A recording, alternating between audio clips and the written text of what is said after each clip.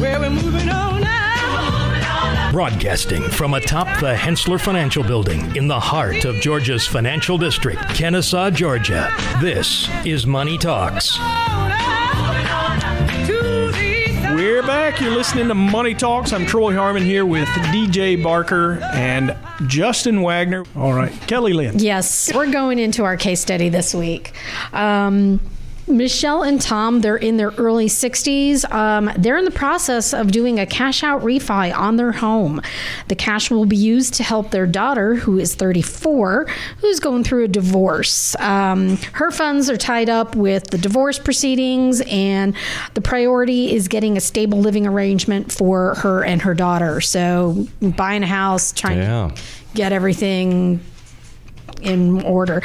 Tom and Michelle feel that having the cash on hand will help them in this housing market, which is probably true. Michelle and Tom both work probably 7 to 10 years from retirement. The daughter works, but, messy divorce, So how common now are we seeing this where adults are actually, investors are helping, putting their life on pause sort of to help their adult children? Yeah, we see it. I mean, I think this is, it's an interesting scenario. The market has done well up until this year. It's since 2008, the market's done very well. Sure. No complaints. Account values have increased. Things have changed. Hopefully the cash out refi was done before the over 5% refi numbers. Let's hope for that's the case. But we're starting to see an uptick in these type of requests, be it divorce, could be, college students that have graduated but not sure where to go. It could be, health issues, job changes, these type of things are happening. I think the important conversation is kind of twofold. One, honesty. You really need to have an honest conversation with yourself and with your child because, at this point, they are adults. And we should be talking about the expectation of what lifestyle changes will they cut from their life. Yes. Right? Because in a divorce or a job change or a relocation, you can't essentially, you can't ask for money and continue that same lifestyle. Mm-hmm. So there's some tough conversations to be had there. And then there's the conversation of the parents. What are we going to do? Do we cut out lifestyle changes now? Do we cut out some vacations? Do we cut out, maybe the golf, maybe, whatever that may be? Or do we stop funding for retirement? Do we stop the 401k contributions? Do we stop the IRA? Do we stop the investments in the taxable account? If you've heard the show, we talk about it's important to diversify a portfolio, meaning, you need your stocks, you need your bonds, a well-diversified stock portfolio, but you also need a diversified account portfolio. Taxable assets, cash savings, 401k, traditional IRA, and a Roth. How do we find the money? How do we find that asset pool? What do we need to do in that scenario? And what do we sell? All of those have different consequences. Sure. If you stop saving, there's an opportunity loss there. Mm-hmm. If you take a distribution, depending on what kind of account that could be, pulling from, there's a potential tax liability. Yes. Or penalties. And missed out on future growth. That's a big one. Yeah. No that's what we see a lot. The biggest opportunity cost. Yeah. Yep, no doubt. We've gone over several things. One thing that strikes me, DJ, is the fact that this is a lot more common than I would have expected. If you look at the statistics, CNBC does a millionaire survey, and in 2020, the spring of 2020, they noticed that 22% of millionaires said they provided financial support to an adult child who needed it since the onset of the coronavirus. And, going further, 21% said they provided financial support to other family members as well. So it's not uncommon for people to help each other out. I think that's probably a great idea, but you've got to be careful and don't do it to your detriment, right? Mm-hmm. Yeah. You've got to think there are, with every action, there's a reaction, right? So you think that you're helping one person, but you could be hurting yourself or others down the line. Right. Cash out refis, again, it's a decent way to do what you need to get that cash out and to do, but you've got to pay that back eventually. So you just make sure you're planning for that. I think when you're looking at, if there's that many people, 22% of millionaires helping people out, then, what options are there? Current gifting this year, $16,000 per person. So maybe it's a short term, I'm not going to loan you any money. We're not going to do the cash out refi, but I'm just going to gift you, $15,000, $16,000 this year. Hopefully that will get you through this year. If next year happens, great. There's another potentially $16,000. And you can gift that not only to your child, but their spouse. Or their children, right? Okay. I mean, technically, there you you can gift it per person. You're absolutely right. So that's a great option. Keeps you from making a loan that might be contentious on the payback. Paybacks are always hard because, one, if you do a loan, the IRS wants to show that there's a legal document that shows there's got to be something there that's an actual loan. So that means interest. That means a repayment plan. I mean, you have to base the interest rate on the IRS. The IRS has guidelines. So they will put a number out and they say you've got to charge at least this minimum.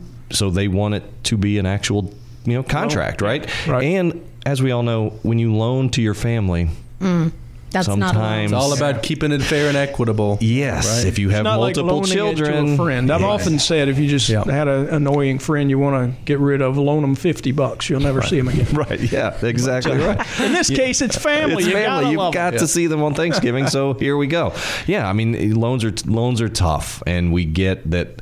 There's always life is what happens when you're making other plans, and this is what happens. There's always an excuse why they can't make it this time. Yeah, no doubt. So that's one. The second, which is not a comfortable situation, but maybe moving back in with mom and dad. Maybe instead of doing a cash out refi to loan them some money, you say, all right, we're coming back to the big house. Let's all figure out a way to make short-term sacrifices. Let's conserve our cash flow. That way we keep saving for retirement. That way we can help the family, but yet bring them back in the house. That's a difficult conversation. That seems like it would work if it was just a temporary cash flow situation. I think you're absolutely right. And hopefully most of these are. That it's a temporary, let's get you back on your feet. Let's figure out a short-term gap situation to get you moving on. Yeah. Hopefully that's the case. Obviously then, we all know that having children, adult children and potential grandchildren may not be a great solution. That could be a crowded house. It could be a crowded house. Yeah. The big house that you just referred to might feel like it might be smaller. Yeah, you may actually want to commit a crime. So don't do that either. We're not. No. Well, my parents downsized. I mean, and that happens. We see that. Yeah. And listen, there's no room in the downsizing doesn't mean getting a less expensive home. We're seeing clients today's market. They are selling a home, buying a smaller home for equal or more expensive because of the relocation. Yeah, so it doesn't mean that downsizing, that's smaller square foot, not smaller money-wise. Yeah, or amenities. Or exactly. You're just changing the lifestyle. Oh, yeah. My dad bought a house. He didn't have to mow the lawn. There you go. There you go. I love it.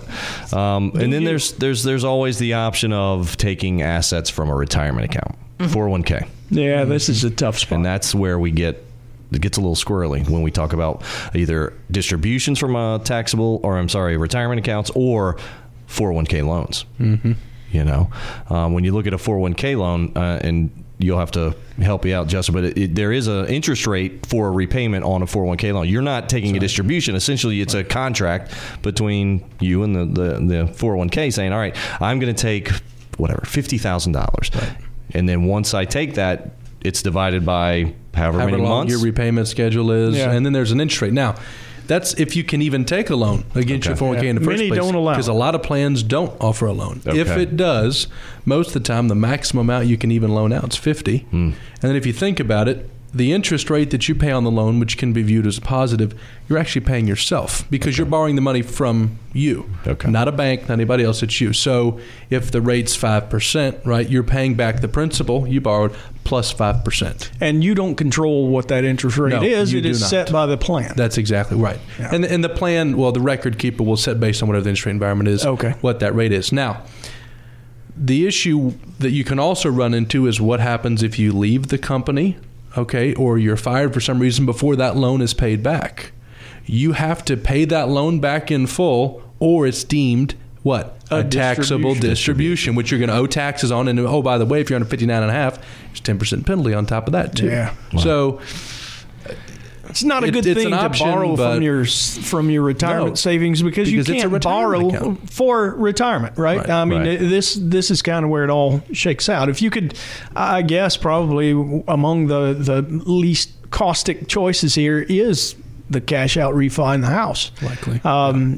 So the house then is the collateral for the loan. But if you can figure out some way that you don't have to do it, maybe just let the kids. Well, that's the thing. It's all about, again, going back to and it's hard. We see it with our clients all the time. There's ideas out there, but a hard, honest conversation with kids, grandkids, and the family.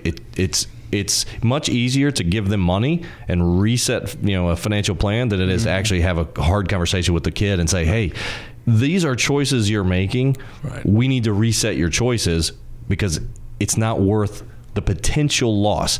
Yeah, great to have an interest rate coming back to you, but the fact is there's an opportunity to loss because you've sold in growth investments. Yep. You've sold those dividends that are coming in. You've sold so much.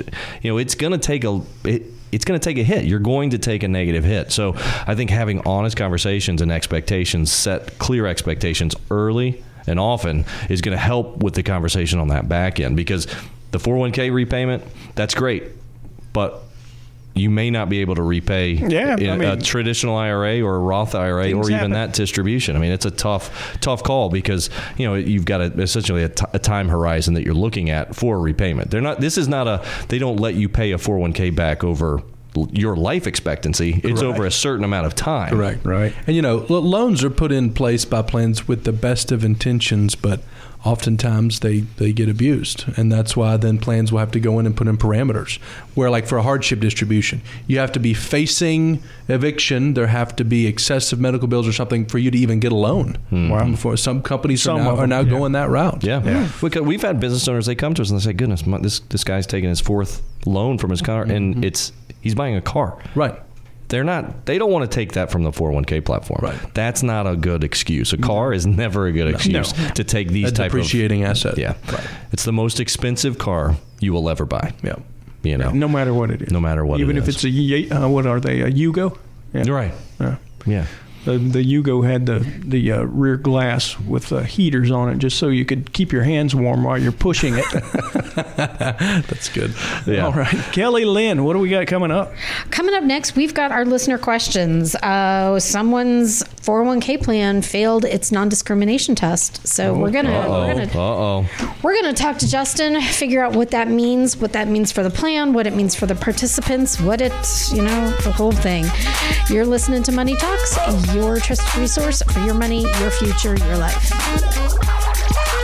I'm gonna pop some tags. Only got $20 in my pocket.